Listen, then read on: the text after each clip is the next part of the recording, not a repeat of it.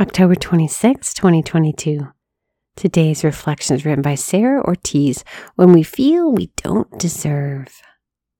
Be obedient to your human masters with fear and trembling, in sincerity of heart as to Christ, not only when being watched as currying favor, but as slaves of Christ, doing the will of God from the heart, willingly serving the Lord and not men. Ephesians 6, 5-7. I just cannot get it right.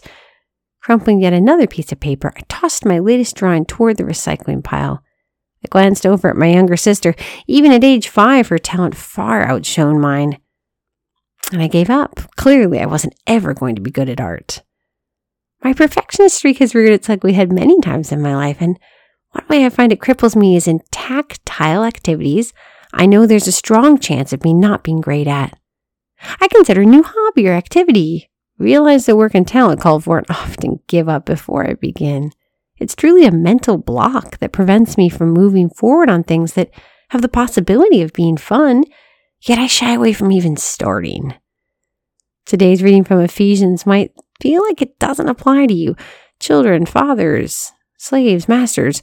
Although we might not fit into those categories, even in our modern world, we're still born into or placed in scenarios or realities that we feel we don't deserve.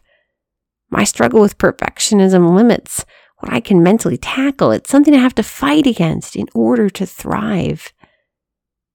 Yours could be a different mental health struggle. Maybe you grew up in a broken home, or perhaps your husband or child has passed away. In spite of whatever unfair things we face, by the grace of God, we can suffer well. Our mindset must be to serve our loving Father, doing His will by striving for excellence and doing so for His glory. We can overcome because He will not leave us in our broken places. And even though the hand we've been dealt might lead to suffering on earth, ultimately can pave our way to heaven when offered back to Him. One of my favorite prayers when I'm feeling overwhelmed by suffering is the Litany of the Sacred Heart. Pray it with me today. Lord Jesus, we thank you for this day and for this sisterhood. Lord, thank you for being with us in the overwhelm. We praise you in your holy and precious name. Amen.